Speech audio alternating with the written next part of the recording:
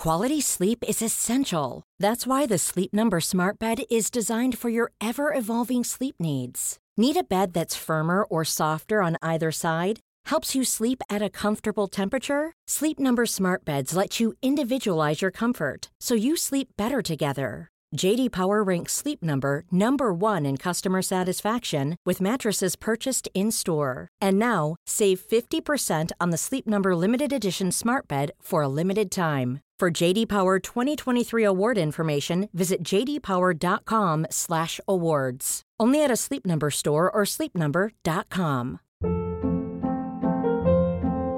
Hold up. What was that? Boring. No flavor. That was as bad as those leftovers you ate all week. Keke Palmer here, and it's time to say hello to something fresh and guilt-free. Hello Fresh. Jazz up dinner with pecan-crusted chicken or garlic butter shrimp scampi. Now that's music to my mouth. Hello Fresh. Let's get this dinner party started. Discover all the delicious possibilities at hellofresh.com.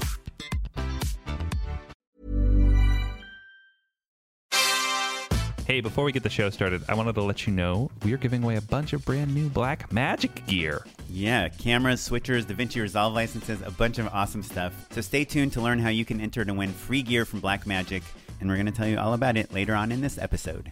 Now cue the music. Hey, welcome to Just Shoot It, a podcast about filmmaking, screenwriting, and directing. This episode is brought to you by patrons Nick Lane and Sarah M. Bimji. I'm Oren Kaplan. And I'm Matt Enlow. Today we're talking to Elaine Goldsmith-Thomas. She's the producer of the hit movie Hustlers, but before that, she got started in Hollywood as an agent. She was a power agent for people like Julia Roberts, Halle Berry, Madonna, and of course J-Lo. Yeah, she was like at William Morris, she was at ICM. She was Julia Roberts' agent when she made Pretty Woman. Like, it's crazy. And she's, I hesitate to use the word legend because I don't want to sound like I'm kissing her butt, but maybe a legend. I mean, if you just look at her credits, her first movie she produced was Made in Manhattan with Jennifer Lopez. Then she made Mona Lisa Smile. She made The Boy Next Door, which was kind of like what revolutionized the Blumhouse model. She did the TV show Extant with Halle Berry, The Fosters, Shades of Blue. She produces World of Dance, or she's an EP on World of Dance, which is like a hit reality show. Good Trouble right now, and Hustlers, and she's got a bunch of other stuff. She also wrote and produced Second Act. I mean, there's a lot of impressive things going on here. She's the real deal, and I think what's really especially impressive about her is that she not only has great taste, not only has great convictions, not only has a great sense for talent and deals, but also has the creativity to back it up. So she's really the whole package. She's a classic producer in that way. She can pitch things. She can write a movie if that's what it takes. She can basically do everything she needs, but also has that ability to put a movie together and to sense what an audience needs and wants. And, it's a really exciting, inspiring conversation to have. For sure. So a lot of times in this segment of the podcast, Matt and I will catch up. We'll talk a little bit about what we're working on and what we're doing. But I wanted to take a second to just, really talk about the podcast and how we book our guests, because I wonder, it might be interesting to some of our listeners. Yeah, this was kind of a unique situation, but the show has evolved over the last few years to, it's no longer just, our friends from the industry, but I think we've really made a strong effort to reach out to people that we don't know and to kind of hustle to find different voices and people that, again, aren't just our old friends, basically. Right, because we started out, Matt and I are both directors, and we basically tried to get all the people who took jobs away from us to be guests on our show.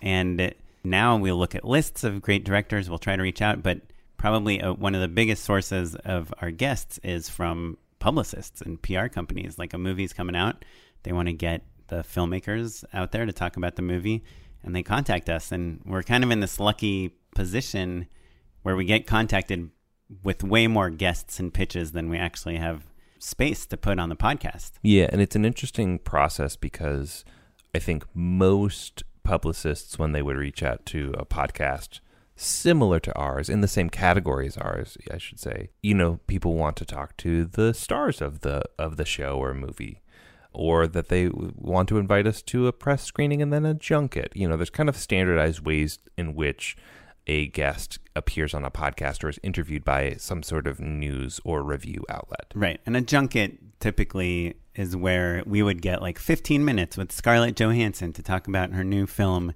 And we would pray that the question we're asking her is not something she just heard 30 times before. Anytime you're like watching like the local news and you see the filmmakers like in the director's chair with the like black backdrop and there's like a poster, like the poster's on the easel next to them, and your local movie critic is like asking them funny questions, that's at a press junket. And right. So basically what happens is those performers and filmmakers are all sat down, and then in 15-minute increments, reporter after reporter after reporter after reporter comes in and basically does their very best to be interesting, but essentially still has to ask the same couple things of like, what's the movie about? Why did you like it? You know, like sell the movie to the people who at home, basically. Right. It's pretty much the opposite of our podcast. It's the shallow dive into what can you get these people to say as quickly as possible. Yeah. So my wife used to do junkets, like she used to interview people. And did you know that at a lot of junkets, like when you go there, like you said, it's set up with a black background. They give you a chair to sit in.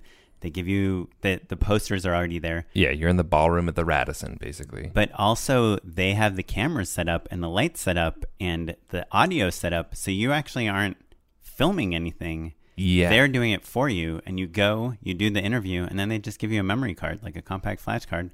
They're like, here's your interview. Go away. Yeah. That's why they all look the same. Yeah, which makes complete sense. But so when we start to work with a new PR company, we have to educate them a little bit on the fact that we're not going to ask them for actors. We're not going to ask Elaine, for instance, what it's like to work with J-Lo, or like want to like figure out what the funny anecdote was to sell the movie to, you know, your average listener back home. And once they realize like, oh, this is a real in-depth conversation about filmmaking, then they kind of get to use it as an antidote or as a way to break up the pace of a junket. So like they'll send a town car with their fancy director over, and we'll like hang out and, you know, on the afternoon or oftentimes at the end of a long day of press screenings. Right. So the other interesting thing is that we usually insist on doing the interview at my house. Yeah. Even if that means missing out on a great interview most of the time. And that's also partially just due to everyone's schedules. Right. Like it's hard to get an hour plus, probably closer realistically to 2 hours with an exciting director is kind of hard to do in the middle of the day. Yeah. I think for the first couple of years, we flat out rejected any phone interviews, even if it was with someone huge, just because we didn't feel like it would be part of the DNA of the show. Now we've done a few remote ones, and they've actually been pretty good. But I actually learned from the Making Movies is Hard guys how to do a good remote interview from a technical standpoint. So when we got contacted from this Jake O'Connor at Sunshine Sachs, and he told us about Hustlers and that Elaine Goldsmith-Thomas would be a great guest for our show, we were interested. But due to scheduling issues and all these different things, we couldn't quite get her to come to my house. It happened to be that it was Hustlers opening weekend, and it did very well. I might say much better than expected, than they thought it would do. I think it's one of those pleasant surprise sort of situations. Right. No one expects to have a hit movie on their hands, right? Yeah. So all of a sudden she has this giant hit, and we are this podcast that is trying to get her to come to my house some evening, the opposite direction from her house. And they said, well, look, we probably can't make it work so that she can come to your house, but can you come to her office on the Universal lot? Which we were like, sure.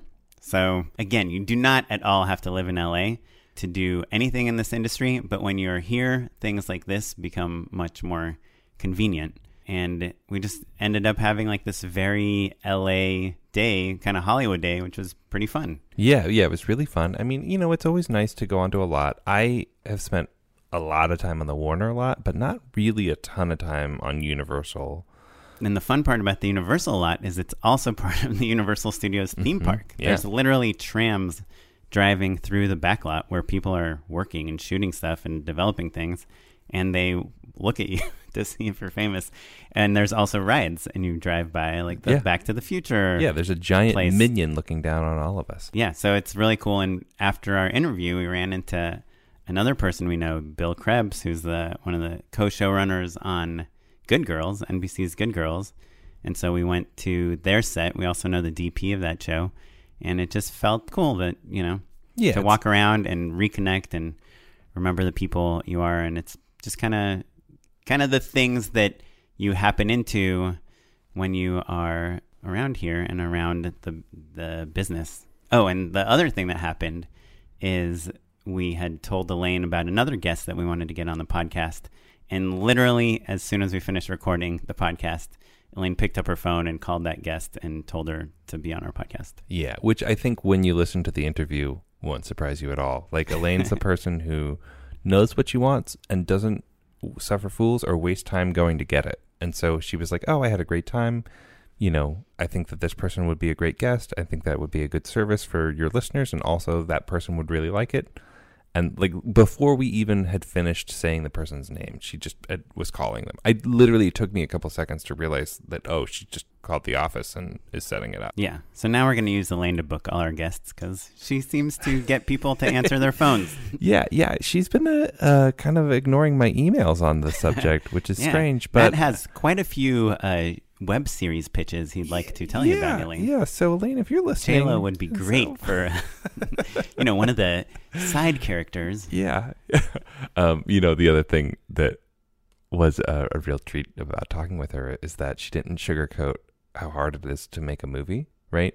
As a person who's made a ton and knows many, many movie stars and has them attached to her movies, and also how hard it is to make a movie with her, like not in a mean way, in a matter-of-fact way, just acknowledging that like you have to build your network and build your connections in order to get scripts onto the desks of the people who are, in this case, gatekeepers. This was like a classic Hollywood day in a way that I haven't had in kind of a while. Right. Probably my favorite part of the conversation was exactly that, when we assume that she has the power to say, I like the script and I'm going to get this, A-list talent attached to it. But then she, from her point of view, has a very hard time to get movies greenlit. Climbing uphill. Yeah. So everyone is battling, whether you're trying to get your short film into the local film festival or you're trying to get your, $40 million feature with A-list talent. Hit movie into theaters. Yeah, so interesting. Can I say one more anecdote that I really was so charmed by? You don't have to listen to the interview. We'll just tell you the best part. No. So while we were there, we were kind of, because we're in the offices and stuff, I think you and I so frequently now we're in this kind of new style of office that's an open floor plan and there's like a bunch of people and there's maybe a couple productions going and everyone's 22 and, it's a great time and it's very familiar. I always joke like we work in a lot of offices with empty kegerators and unused ping pong tables. Yes. And Elaine was in like a bungalow, next to Amblin and the old Hitchcock bungalows. And it's like, they're small. Across from sound stages. Yeah. Next to the Will and Grace building. Like what you first thought that Hollywood studios would look like, that this is where she's working. And she did a thing that I'd forgotten that people do in those offices where she'll be working, she'll be reading a script or whatever, and she'll just kind of say loud enough that everyone in the office can hear it, like, get me so-and-so. Yeah. And get me Michael on the phone. Yeah. And then her assistant will like call up Michael's assistant and like be like, oh, this is Elaine from Michael, blah, blah, blah. And then she'll be like, Michael's on one. And then Elaine will pick up the phone and do it. And like, I'd been around that many, many times, but like, that's a very Hollywood thing. That's not a thing that happens at a College Humor or, right. Like. Also remember her background. William Morris, sure. ICM. Yeah. It's of such an agenty, managery type of thing. And it took me back in a way that I wasn't prepared for. Yeah, it's cool. It's fun. So here is the recording we did on our very Hollywood day. With Elaine Goldsmith-Thomas. After this word from our sponsor. We're back with Zach Lipovsky, the lead designer from ShotLister, to talk a little bit more about the app that people have been telling us they're loving. We heard that if you get the app, it has some shot lists built in. Actually, it comes with a shot list for the boulder scene at the beginning of Indiana Jones. And it was really fun because I had to kind of build that shot list by taking the scene and looking at all the different angles and figuring out how, that was probably shot with this. And then I have this book that's amazing that's all about the making of Indiana Jones. And I went back and they had like the production reports and stuff in there. So I actually figured out the day that the Boulder scene was shot, which was like July 1st and 2nd in 1980. Wow. And so when you open up ShotLister, it's got all the shots, to show you what a shot list can look like. And it even has the day that scene was shot built into the schedule, which I think is a pretty cool detail that no one ever notices. But hey, as a fan, it was fun to go back and check it out. And is that the only shot list that comes with the app? That is the only one that comes with the app, because the whole point of the app is for you to create your very own. It's there to kind of show you all the different settings that you can do, all the customization, all the different buttons, basically how it should look to give you kind of like a pre-prepared little aperitif before you dive into creating your own shot list. But Zach, what if I don't have the money to buy myself a copy of ShotLister? That's totally fine. We're giving 50 free copies of ShotLister away every month, forever. All people have to do is email at justshootitpod@shotlister.com, and we'll send them a free copy if there's any left. And if they don't get it, email us the next month. It seems like people have really been responding to it, and it warms our hearts. Yeah, and remember when you email ShotLister to let them know if you want the iOS, Android, or Mac OS version. I was getting all mushy, and Oren, you just go into the technical, in case you wanted to understand what our show is about. Yeah, we do it because people love the app, and we believe if you get a free copy that you'll use it, and you'll love it, and you'll tell everyone you know about it. If you are listening to this podcast, even months from now, even years from now, email justshootitpod@shotlister.com for your free copy of ShotLister. We are here with Elaine Goldsmith-Thomas. How's it going? It's going. Yeah, you had quite the weekend, huh? We did. It was unexpected, and we were overwhelmed. I was actually curious about whether it was unexpected, because it was unexpected to us. Because look, you see tracking and you hear buzz, but we've all been there. We've all a little gun shy. As Jennifer said, it's like puppies that have been maybe abused. You go, ow, because we've all felt the sting of armchair critics, and we've all felt the sting of where people don't show up and it doesn't make sense. And it's your baby out there. It's your baby. You don't love them any differently. And so you're incredibly vulnerable, and conversely, incredibly grateful when people embrace it with the fervor that they did this weekend.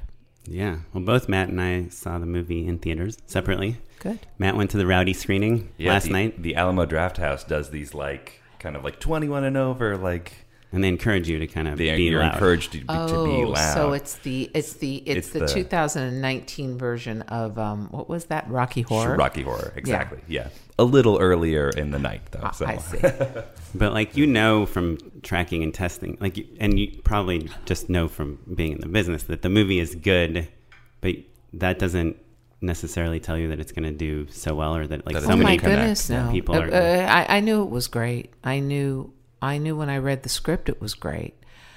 I knew it was complicated, but because it's complicated, it's difficult sometimes to sell. And add to that, you're selling in a universe where people are encouraged to sit down and binge watch fill in the blank.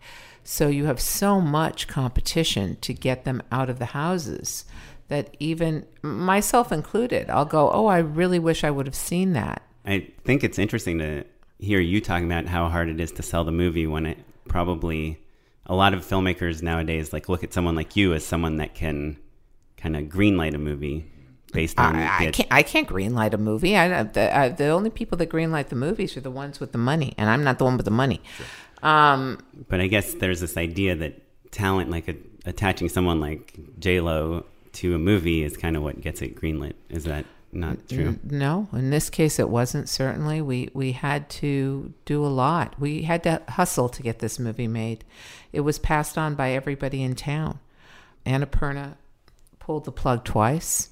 They didn't step up to the table twice, I should say. And one time they didn't step up fast enough, and Jennifer said, I can't do it. I'm going to spend the summer with my kids. I want time off. And then they came back to us and said, okay, we'll do it later, please. And so we said, okay. And they were supposed to do it, I think it was in November of 2018.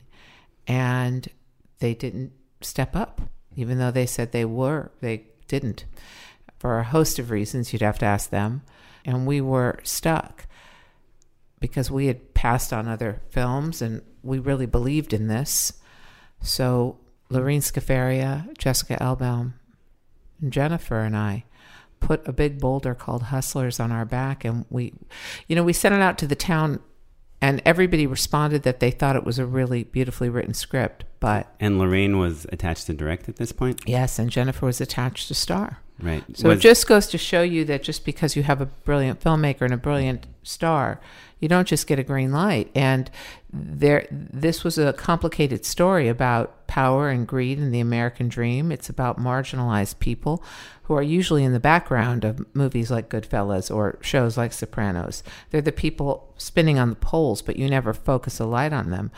Add to that we wanted to make them a diverse group of women, and add to that what they did was something that you don't necessarily condone.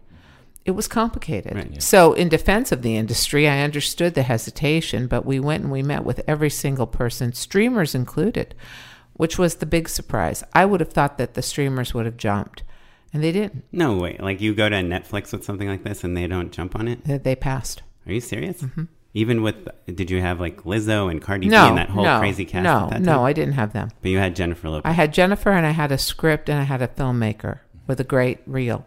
But the problem was Jennifer plays Ramona, Jennifer's character, is kind of a siren. I think the reason Jennifer is so insanely good in this is that she really plays this character three-dimensionally and unabashedly honest. So Ramona, with her seductive dance that blows everything away, is luring in not only Destiny and not only the people in the club, but the people in the audience into her, kind of like a mythological siren, into her web. And she's doing it to form a family, yes, and for sisterhood, yes, but also it's manipulative. She's getting a girl gang together because Ramona is a survivor. Her days as a stripper are numbered. And she needs to figure out her pivot, her second act, if you will. And she can't do it alone. So she lures these people into her plan.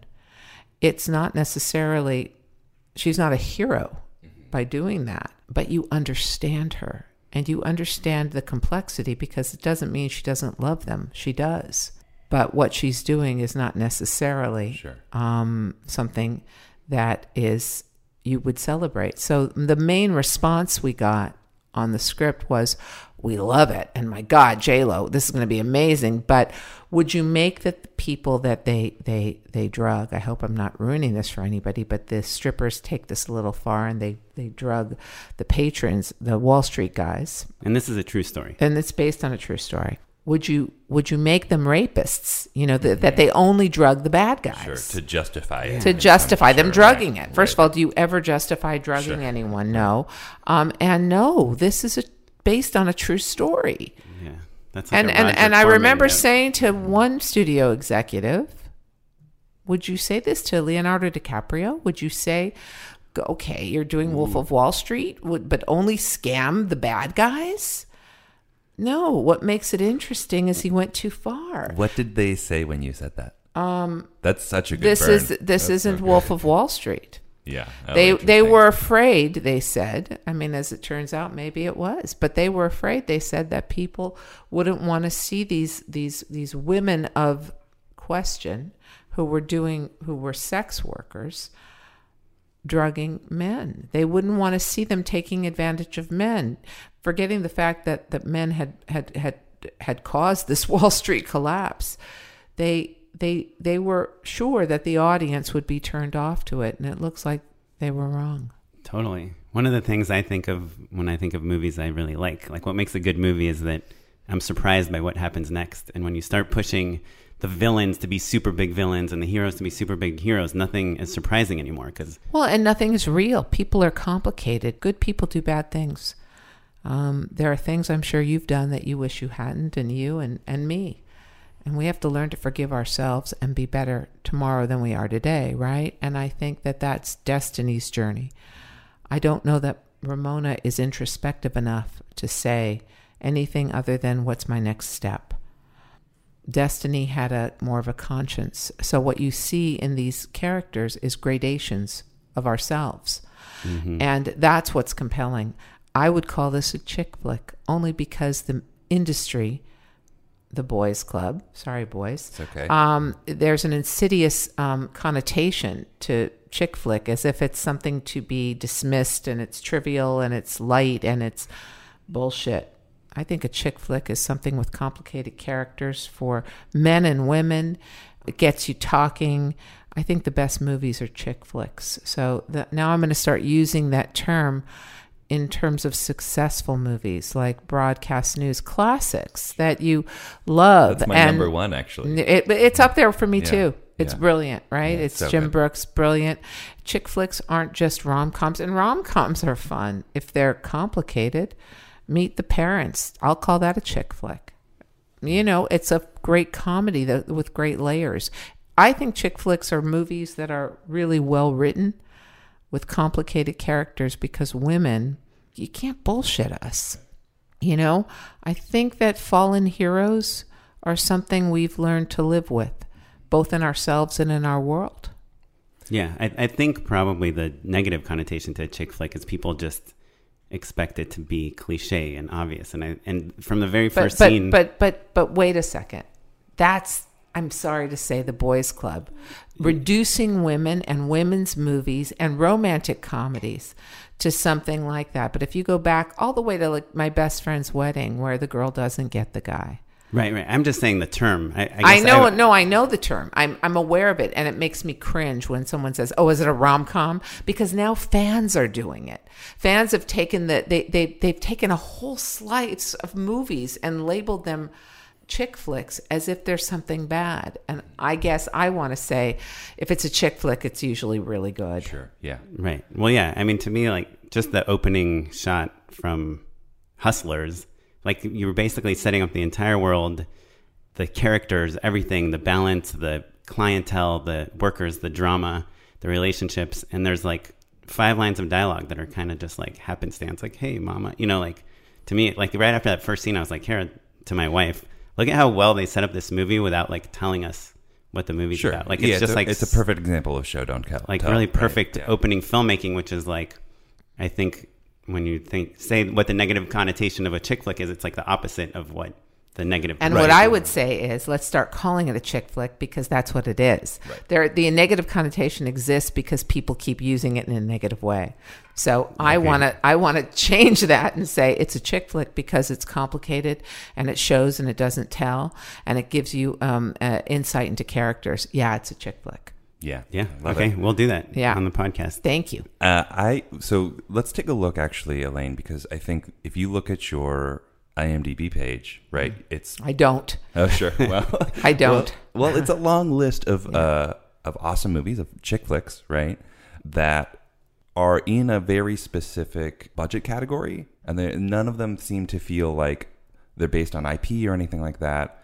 And I think as filmmakers, right, you kind of grow up thinking like, I want to make original stories and I want to tell these, you know, original, like new voices and like be a part of that movement. And we've watched that the number of those movies, of original movies, get smaller and smaller, and especially in that budget range like Hustlers is, right? Mm-hmm. Where it's got movie stars, it's totally amply funded, but not a giant CGI spectacle. Mm-hmm. How'd you do it? Right? You've been making these movies for a long time. Because I don't think of what I can't do. I think of what I will do. And my whole career, I tried to answer my own truth. I can't think what you guys want to see. I've got to think what I want to see and hope there's enough of me out there. And I think you have to answer your own instinct. You know, I think you get fucked up when you try to guess. Like if I were to make a horror movie, because I don't watch horror movies, but I respect them, and there are some I loved. Like look, who didn't love The Exorcist and who didn't love Rosemary's Baby? Because those are characters. You think of Ruth Gordon in Rosemary's Baby. I don't think of the devil. I think of Mia Farrow. I think of John Cassavetes. I think of Roman Polanski invading the Dakota. The Dakota itself was a character. The characters. So I have to look at what it is I like and hope that enough people out there will like it too. I used to be afraid, or not afraid, I used to be ashamed that I was from the Valley. What part of the Valley? Deep. Sure. My wife is from Northridge. Oh, really? So I lived so deep in the Valley that my aspirations were just to get closer to Ventura Boulevard. Sure. Yeah. And south of the boulevard, as they say. I mean, right? you know, I was born in Pacoima. My mom called it Arleta. We then moved to Sepulveda. My mom called it Northridge. I never knew where I lived. I just knew it wasn't good enough. Sure. Yeah. You know what I mean? Yeah. She started doing what I call the Zamboni, polishing. Right. It was like, you live, just tell them you live in Arleta. Beverly Hills just adjacent. say you live in Northridge. Yeah, I'm just hot. Oh, that's all I know, Ma. I was Northridge adjacent. But I didn't realize it was my friend Carrie Woods years and years ago who said to me, you know, first of all, you've got a big V across you think you're some bon vivant world traveler. Everyone can tell you're from the Valley. I was insulted by this, but what I realized is it informed my strength, because it's very middle, especially in the 70s. It was very middle America out there. And it was when you're growing up out there and, there's still orange groves and lemon groves, and it was sadly very segregated. And it was as if I was in middle America, the Brady Bunch world, only our house wasn't as nice. And I think that informed something that ended up, playing itself out great for me, because I understood what people liked. My taste was very similar to middle America. Give me a mall and I'm happy. I love a good parking lot. Sure. When I moved to New York in the mid 90s, I was most happy in Long Island. You know what I mean? Mm-hmm. It's interesting. So what it taught me is lean into the thing about yourself that you may not want to share, because it may be the universal code to unlock your success. Well, I'm curious to dig into that a tiny bit deeper. I think for the longest time, everyone is, says like, write what you know and write about yourself and try to take your personal experiences and, tell stories about them, which is kind of what you're saying, make movies for yourself. But is there ever a situation where we've already seen like a certain type of person? There's so many people that have made that type of movie that it's no longer like, I'm, a white Jewish guy, grew up in Orange County. Like I could tell the story of my childhood, but it's been told, on film many times. I don't know if it's been told. You got secrets in you. I mean, look at that. What was that movie, American Beauty, that they did those years ago? Sure. Mm-hmm. Gosh, it was about suburbia, but it was about secrets, right? Mm-hmm. And now, Kevin Spacey, he did a great job. We understand why. He probably pulled on his own life. And, you're not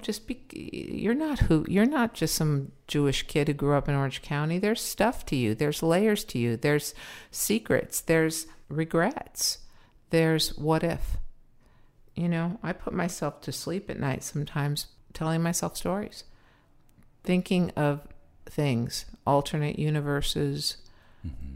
Different opportunities. I wonder if I lives. said yes here. Yeah. I wish I didn't do that. Creating worlds where I had or had not.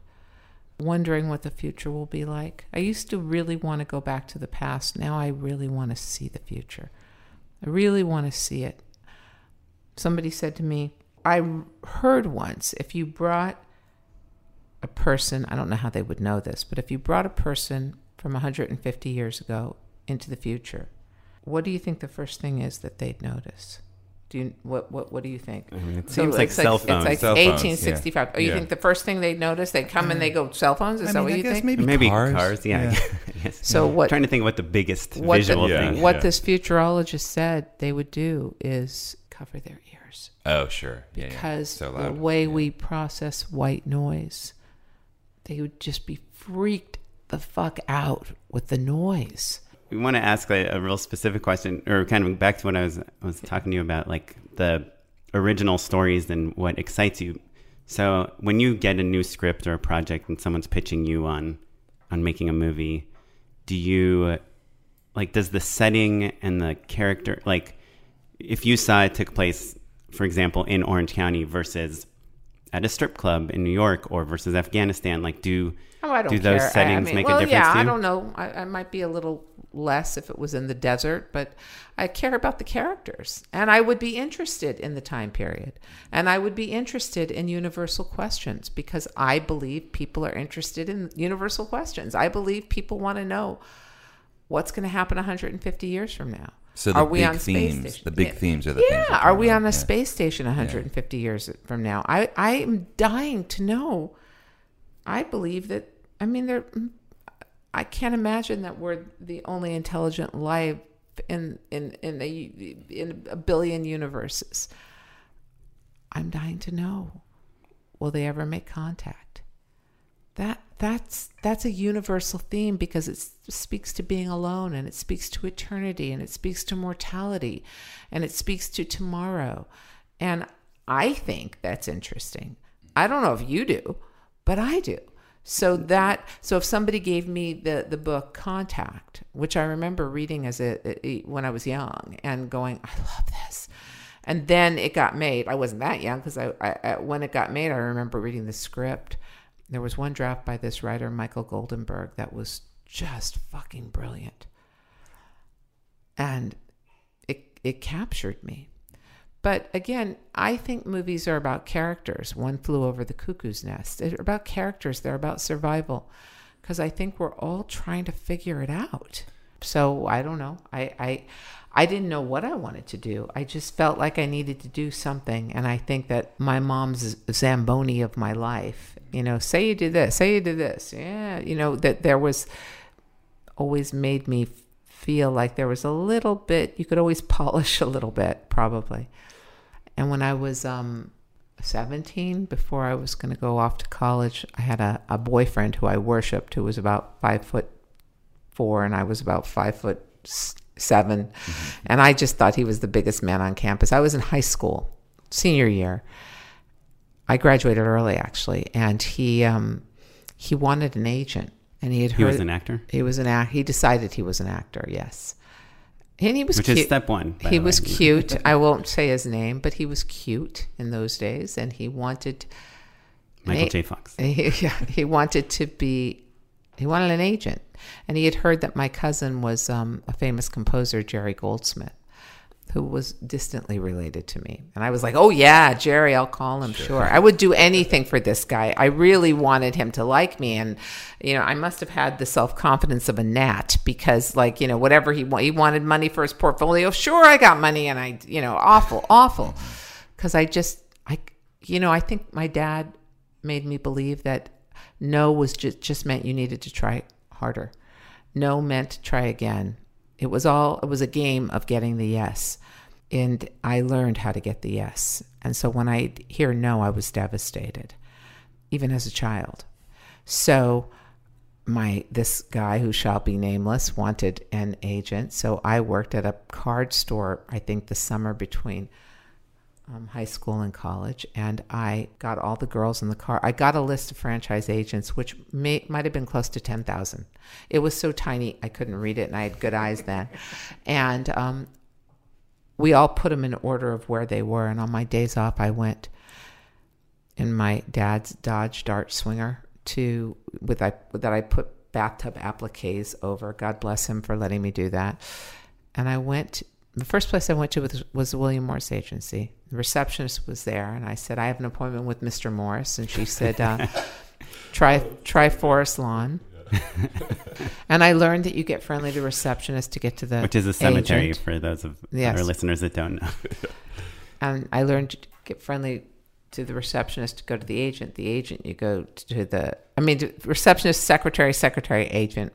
Meanwhile, I had this guy calling me going, where's my agent? Right. And I'm, I'm not going to let you come over here and fuck you. And it was awful. It was awful when I think about it. Like, where was your self-worth? Oh, well, I was a kid, and I just thought he was everything. The sun and rose and set, and I had to get the yes. I was driven. I don't know what made Sammy run, but I was running. And so I spent the entire summer, and I finally went to this place on Sunset Boulevard. It was this agency called the Dryden MacArthur Agency. It's no longer around, and if they're alive, I apologize. But I went there, and look, I had hair down to my ass and what Birkenstocks on, whatever I was wearing, and I got friendly the receptionist. She told me when to come back. I came back. I got friendly the secretary. She said, no, he's in a bad mood today. And I was out of time. I had spent the whole summer. So I saw him behind a scrim. And I said, excuse me, can I see you for 2 minutes? I mean, for 1 minute and this guy who I was in love with was short. Mm-hmm. So I was trying to incite every short actor I could. I have like Al Pacino and Dustin Hoffman, anybody I could think of that was short and cute. And I said, what's it going to hurt you? And he pops up, he goes, what? I said, what's it going to hurt you to give me 5 minutes to just listen to me? I mean, this guy could be somebody. And he goes, okay. And my heart was in my throat, and I go inside, and he's hitting on me and whatnot. And I'm trying to act professional. He said, are you his manager? I said, yes, I am. And here's his portfolio, which I had paid for. And there he is, leaning against a car, smoking, looking cool. And again, he was cute. And I said, he's talented. Trust me. I think he's got something. Had you ever seen him act before? I had in like school things, but it didn't matter. I realized suddenly that this was not a finite answer, that being an agent, that this guy was going to put his finger in his mouth to feel which way the wind was blowing. And I knew how to blow the wind.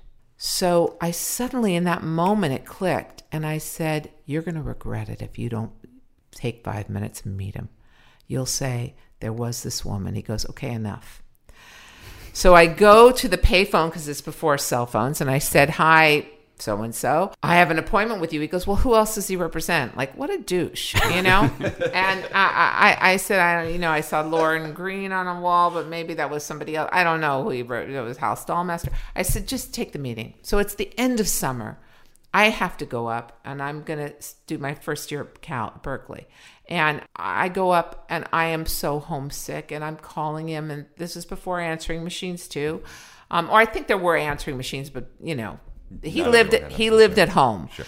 And I'm calling and I'm speaking to his mother, and she's saying, oh, he didn't call you back yet. And that's pathetic. And and finally he calls me and he goes, you know, you have to stop calling. It's embarrassing. And I went, okay, I just wanted to know how it goes. He said, I got a role if you want to tune in on Tuesday on Chips.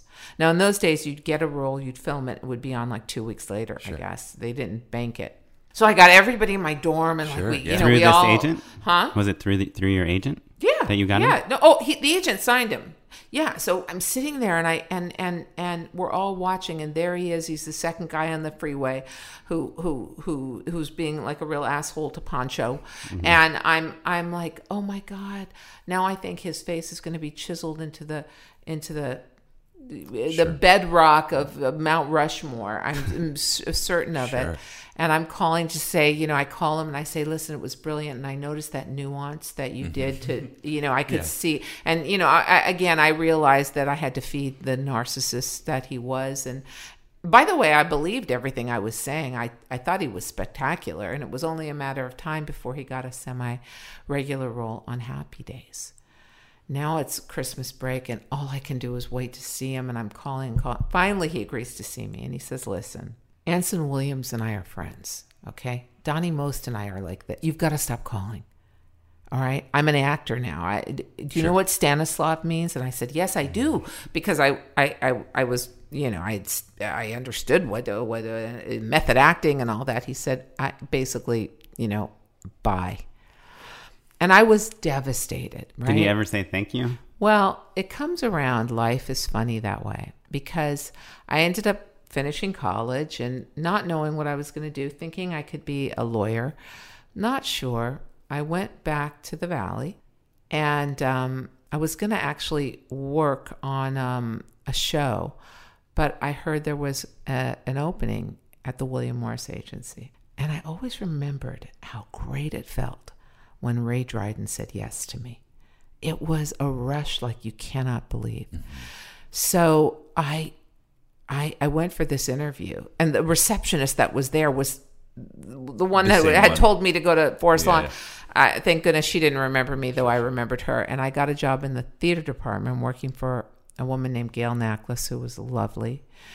And it was theater in LA, which is a bit of an oxymoron. But I worked really hard. And after about 2.5 years, I got promoted to the motion picture department. I wanted TV, actually. Oh, But I interesting. got Yeah. promoted to the motion picture department. And the first call I got on the desk was, "Hi, it's Ray Dryden for Peter Meyer, who was my boss."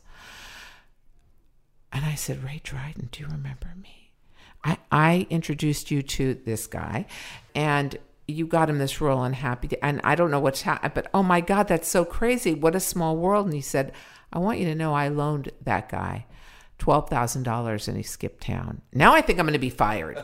And because he is best friends with my boss. And sure. and as luck would have it, my mom runs into this guy's mom in the mall, Northridge Mall. And oh gosh, she says my son is back in town. And my mom says, "So is Elaine." And they always wanted us together. They didn't know what a fucker he was.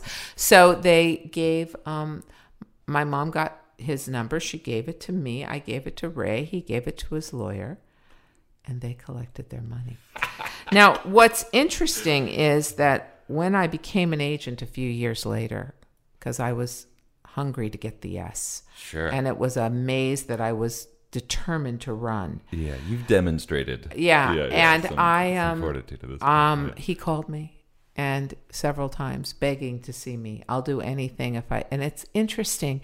You think, oh my God, that must have felt great, but it didn't. So it is odd how life plays out, and things inform your own character. But I was an agent for many years. I like I said, I graduated college young, then I started young. So I was an agent until, I was an agent in the late 80s all the way through the 90s, from William Morris, and then I decided to leave. That is one hell of an origin story. Yeah, that is, it's a pretty good great. one, but Yeah. it's also an example that you just don't know. There's no map, I think that it's interesting, though, even in the details that you choose to tell. Like, you can see how, you're figuring out Hollywood and you're getting that first taste, and like how that can kind of bring you back, how you kind of know what you're getting into a little bit more. I think there's a lot of really interesting little nuggets that you kind of collect and along it the was way, such a boys' club, William Morris, in the 80s. It was Sure. so abusive and bullying and entitled and scary Sure, yeah. to be a loud Jewish woman from the Valley. Well, so yeah, so you said you left, but you kind of went to the other side, right? The people that you were You left the agency. You left now, the agency now side. to become a producer. You know what it was? I always wrote. So as far back as there was a movie called Honeymoon in Vegas, and I'd read the script, and I called the writers. I was so ballsy. I called the writers and I said, "You need a better ending." In the movie, in the script, Did it was... you represent them? Or No. you just read the script? I had read it because they had submitted it for one of my clients, and I called them to pass. And I said, "But I have an idea." Because in the script, it begins with this woman, Millie. This guy going, my wife is fucking Mike Tyson. She's fucking Mike Tyson. And then you see a picture of her with curlers, and Nick Cage goes, "Oh, yeah, okay, got it." But he's so desperate, he takes the case. I said, "You got to pay it off at the end. You've got to, at the very end over credits, have Mike Tyson walking out with Millie. No picture, And he called, and they did. And he called me and he goes, "That was really good. Do you write?" And I said, "I don't know. I'd had teachers tell me you should write my whole life." You probably also read like thousands of scripts at this point. I had read thousands of scripts, but I would see a movie and I'd say to my husband, they should have ended it this way. I was always rewriting. So interesting. Talk about the Zamboni. Sure. So I always, and it was Andrew Bergman who said, "Wow, you really should do it." And then later Ron Bass said to me when he was working on My Best Friend's Wedding. Were you And representing actors or film I directors? represented actors. I represented Julia Roberts for most of her, from 88 till Erin Brockovich. Oh, so anyone that wanted to get her a script sent it to you. Yes. Yes, and other people. But Julia's rise was meteoric, and Are you the I one was that with her. pitched the because doesn't Pretty Woman famously had a different ending originally? Well, yeah, that wasn't me. That was Pretty Woman was a dark movie called 3000, where the money floats down Hollywood Boulevard as they go their separate ways. But that was the script Julia had wanted to do was 3000, and then we sold it to Disney, and Gary Marshall, rest his soul, and Steve Ruther and Laura Ziskin all rest their souls. Oh my gosh. Envisioned a more comedic movie, and Barbara Benedict actually did work on script on set, and it became Pretty Woman. No, that wasn't me. I was lucky enough to be a bystander at that movie and really learned so much. But it wasn't really the movies that Julia and I said yes to. It was the ones we were smart to avoid. Again, it reinforced my idea that speak to your own truth, and she often said that, I was more ambitious than she, my ambition, I wanted her to do these things. She's a brilliant actor, and I think was brilliant in those movies in the 90s and has continued to be brilliant in later movies. Can we just take a real quick detour, because I think our listeners, this is like real juicy stuff, and it might be a little too specific, but you represent Julia Roberts. Obviously, you're Jennifer Lopez's producing partner. You produced for Halle Berry. And so many of our listeners are probably like, I have this movie, I have this script, I just need to get some talent, attach someone, a name, so that I can get it financed. Like, what is it when somebody sends you something that gets you interested, that gets you to read the script, that gets you to not pass? It's well written. There's a hook. Someone yelling, "We just need 5 minutes of your time." Always. And I'm very guarded about it. It's hard, because I'm going to tell them not to stop, and then I'm not going to be the one that. But it'll get to me. It's hard because it's hard. People try to reach me on Instagram. I have Sure, we saw like followers, 60,000 followers. Yeah, it's a lot of people. It's like converting to Judaism. If someone comes and says, "Hey, I want to be Jewish," you'll turn them away. I won't turn them away, but it's hard. It's hard. So I don't know. There's no, I guess I would say there's no easy way to it, but you have to persevere. It will find its way to me eventually. I mean, I love the things I love, by the way, the industry doesn't love. I love period pieces. I love things set in the 70s. The industry doesn't. I'm waiting for the industry to catch up to me, because they're fucking wrong. Right. Yeah. See, that's where I go. I am so sure I'm right. I'm waiting for them to know it. Yeah, I love that so much. That's such a It's inspiring. but the hubris of that is kind of crazy. Sure. When I say it, I go, God, that's obnoxious. Well, but it it's ain't the only bragging way if I it's can true, be, right? because I know what I like. I love E.T. I didn't love Star Wars, and I think there's a division. I think that people. I mean, there are people that love both of them, but I wasn't one of them. I loved the story of E.T. I loved the hope that there was an alien out there. I loved that Heartlight. I loved the characters. I loved the broken home. I loved the characters. Mm-hmm. I didn't connect with the characters in Star Wars the same way. And is that might be sacrilege to say. Well, something I heard that I think is really interesting is from an interview with Lorraine, was that Hustlers, she had written it, but it was first went out to Martin Scorsese and a few other directors before it came back to her, and she kind of had to, even though she had made like a movie with Steve Carell and Keira Knightley and had done all this other stuff, she still had to prove herself. And she wrote the script. I have to prove myself. People put you in pigeonholes. Oh, Elaine, you're not 30. Or, oh, Elaine, you only like chick flicks. Oh, Elaine. Or she's a bulldozer. Yeah, I've had to be. When the will of what you want, when I get behind something, I don't know how to stop. It's hard. Yeah.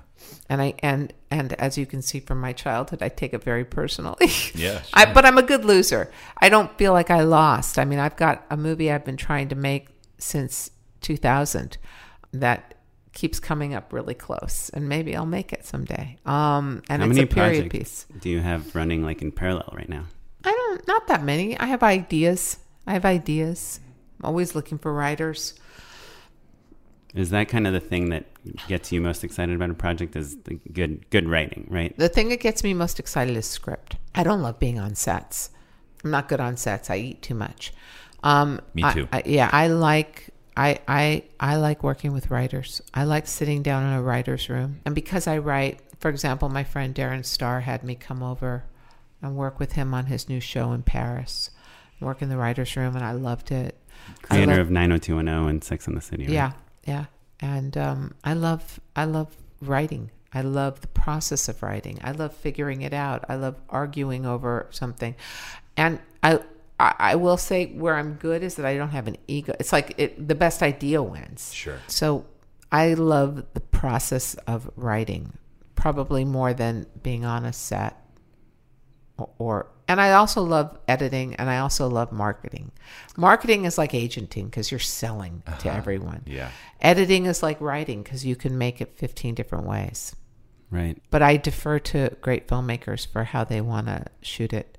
And Lorene was so beautifully prepared. In what ways would you say that she was prepared? Like, what struck you? She knew exactly what she wanted to shoot, but she was facile enough to take ideas too and suggestions, which I find really great. I once worked with Bill Goldman, and he said that the secret to success is the absence of ego.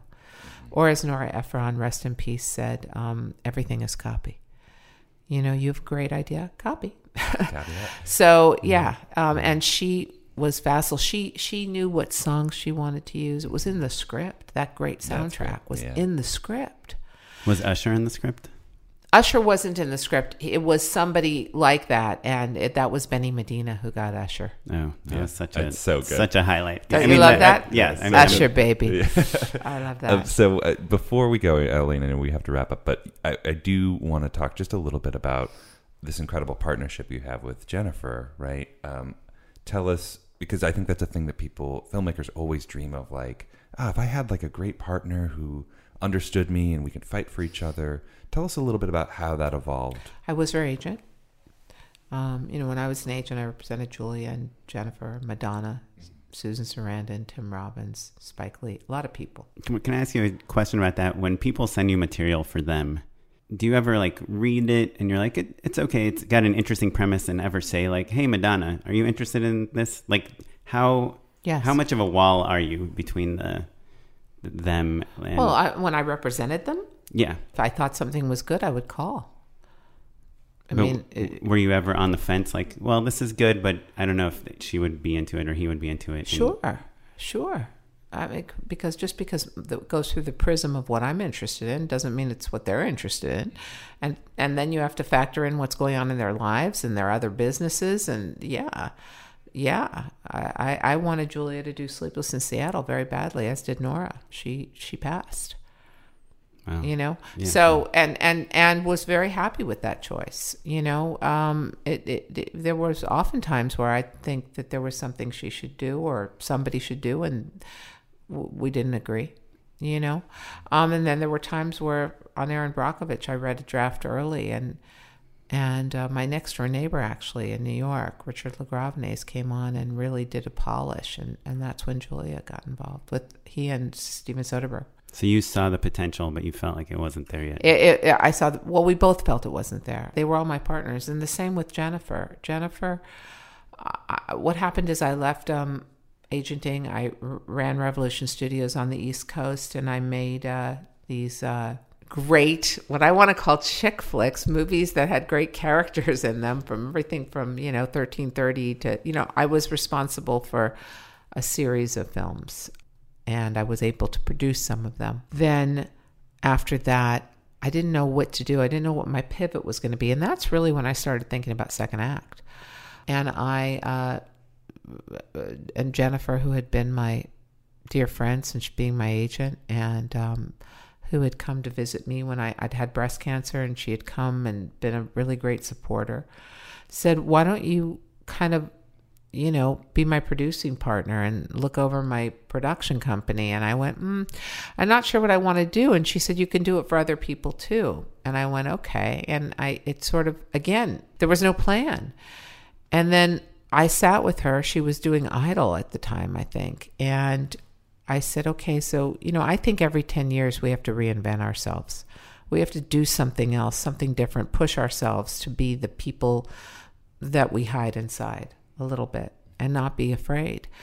And so she needed to rebuild her film career. She had done like What to Expect When You're Expecting and Plan B. And so I said, let's do some salacious things. So the first thing we did was join forces with Blumhouse, and we did Boy Next Door. Oh yeah, which was kind of re-energized like the Blumhouse. Yeah, Mm-hmm. it was, and it was fun to work with them, and we all made some money. And then we had a deal with NBC. We made a big old deal. Then we decided we found this complicated character named Harley Santos for Shades of Blue, and I said, maybe you do this. Then she was doing her show in Vegas at the same time, and it just started to spiral. And Second Act was kind of inspired at that time about not letting anybody stop you, not letting your age or your experience stop you. And what I would say to your listeners is there are many ways to scale this mountain of life. And you might have to send out your idea. First of all, most producers don't take unsolicited material, so you've got to go through an agent or a lawyer. And if it's interesting to me, then I'll read it. If not, maybe somebody else will, or you make it yourself. But there are too many opportunities now. It's much easier now than it was 25 years ago. You can put something on YouTube. You can enter it into festivals. If you have that fire, stoke it. Don't douse it. So if you can't get Jennifer Lopez or Julia Roberts, you should still go ahead and make your thing. Just shoot it. You should just shoot it. I think now more than ever, it's not about stars. I think now more than ever, it's about concepts. And you have platforms.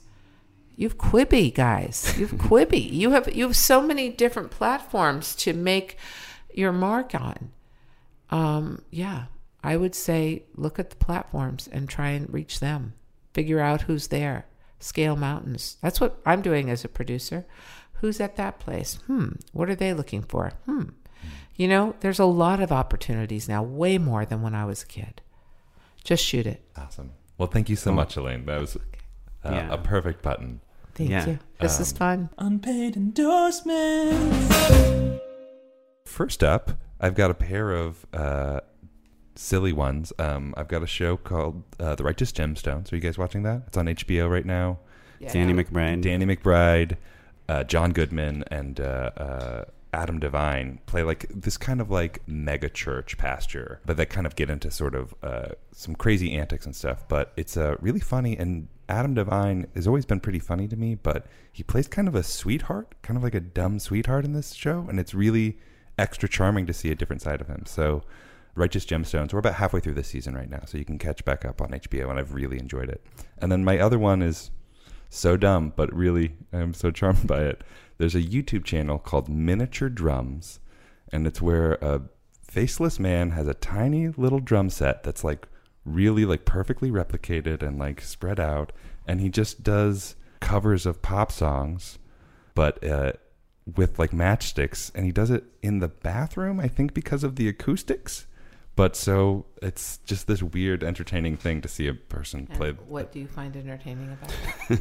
I think I miss the era of the internet where it was just kind of like for weird sake. Like this was a sort of entertainment you would never see on television, obviously, and doesn't really have any ulterior motive besides like this kind of strange skill, because he nails the songs. He plays like very technically challenging drum songs. So he'll do a lot of like metal and things like that. And so it's just this peculiar window into a person who just wants a little slice of attention and figured that the best way to do it would be by playing a tiny drum set in his bathroom alone. It's like such a unique, strange little slice of life. So Miniature Drums. Cool. I'll check it out. I think I might have endorsed this before, but something that I do a lot, especially if I'm like in the middle of getting dressed or something and I need to make a phone call, I'll say, hey, Siri, call Elaine Goldsmith Thomas or whatever. But then I have to run over to the phone and hit the speakerphone button so that I can talk while I'm getting dressed. But I realized a few months ago that if you say, hey, Siri, call Elaine Goldsmith Thomas on speakerphone, that Siri will already put it on speakerphone when I call you. Yeah. That's pretty good. That Siri knows how to do that. I am discovering shows that I love that everybody else has already known about, like Seinfeld. No, The Americans. Oh, yes. If you haven't binged all 6 seasons, you don't know what great drama is. It's beautifully done. Can I tell you, I started watching that show after the 3rd podcast I listened to. Someone said they love The Americans. There you go. It's so insanely good. I sought out the creators of it. It's amazing. I think Fleabag is amazing. Yes. It took me a couple episodes and then I was just hooked. I love Succession on HBO. I'm anxious to see the final season of The Man in the High Castle on Amazon and Mrs. Maisel. So that gives you a little insight into. And by the way, when I get really stressed, I watch The Great British Baking Show. I love it. So good. Even on reruns, I wonder how are they going to make that pavois? Or is their jelly going to set? And will the layers be good enough for Paul Hollywood? I mean, I watch that. So those are my secrets now out to the people out there. Very embarrassing secrets. Yeah. That's great. Yeah. Well, thanks so much, Elaine. I love Just Shoot It. Now I have to listen. Oh, for sure. Please, yeah. I'm trying to get Jessica Elbaum to come on the show also. Oh, good. She just called. Oh, cool. Yeah. Definitely get her. She's had 2 great, in addition to Hustlers, she found the article, not me. Oh, interesting. She also produced Booksmart. Right. And she just produced, And Dead to Me. Yeah. And I mean, pretty much I can't watch something and not see her name pop up. Oh, well, good. She's a great girl, too. Well, cool. You can email us if you have any questions about what Elaine said. Let us know. You can email us at justshootitpod@gmail.com. I'm at OKaplan on Instagram. And I'm at Mr. Matt Emo. This episode is edited by Sarah Weirda. You're listening to the Free Music Archive's artist Jazar as our outro music. It's produced by Madeline Rosewat, and our webmaster is Ewan Williams. Thank you. Thanks. Bye. Ever catch yourself eating the same flavorless dinner 3 days in a row? Dreaming of something better? Well, HelloFresh is your guilt-free dream come true, baby. It's me, Keke Palmer. Let's wake up those taste buds with hot, juicy pecan-crusted chicken or garlic butter shrimp scampi. Hello Fresh. Stop dreaming of all the delicious possibilities and dig in at HelloFresh.com. Let's get this dinner party started. Even when we're on a budget, we still deserve nice things. Quince is a place to scoop up stunning high-end goods for 50 to 80% less than similar brands. They have buttery soft cashmere sweaters starting at $50, luxurious Italian leather bags, and so much more. Plus, Quince only works with factories that use safe, ethical, and responsible manufacturing. Get the high-end goods you'll love without the high price tag with Quince. Go to quince.com/style for free shipping and 365-day returns. The secret to summer-ready skin is here. Osea's #1 best-selling Undaria Algae Body Oil, clinically proven to instantly improve skin elasticity and transform dry skin to silky, soft, and unbelievably glowing. Its signature scent of freshly squeezed grapefruit, cypress, and mango mandarin transports you to sun-kissed summer days. Get healthy, glowing skin for summer with clean, vegan skincare from Osea. Get 10% off your first order site-wide with code GLOW at OseaMalibu.com.